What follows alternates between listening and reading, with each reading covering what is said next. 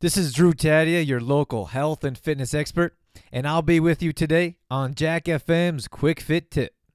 Today's topic is how to get those six-pack abs. Because, who doesn't want them? The issue is how to get them, how to keep them, and how to avoid that beer belly or extra weight around your midsection. So this may go without saying, but I gotta say, if you don't pay attention to what you're eating, it doesn't matter how much work you're putting in at the gym. There simply is no way around it. If you want to get those six-pack abs, you need to address nutrition. Clean up your diet. Avoid highly processed foods, sugary, and fatty as well. If you hit the gym after work, going for a bike ride or run, and then jump in the fast food lane on your way home, most of your work is negated, which is why it's a good idea to always have a healthy snack food with you so you're never hungry and don't give in to those cravings.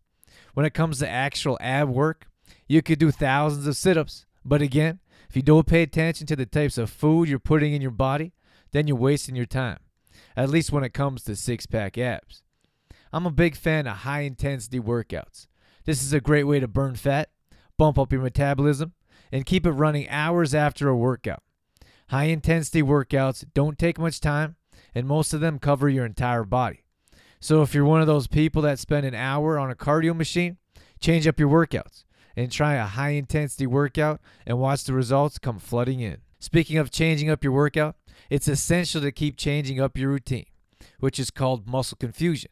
This keeps your muscles guessing and changing, trying to adapt, which will get you closer to those six-pack abs. This was Drew Tadia, your local health and fitness expert, right here on Jack FM. Be sure to tune in for our next tip. We'll see you then.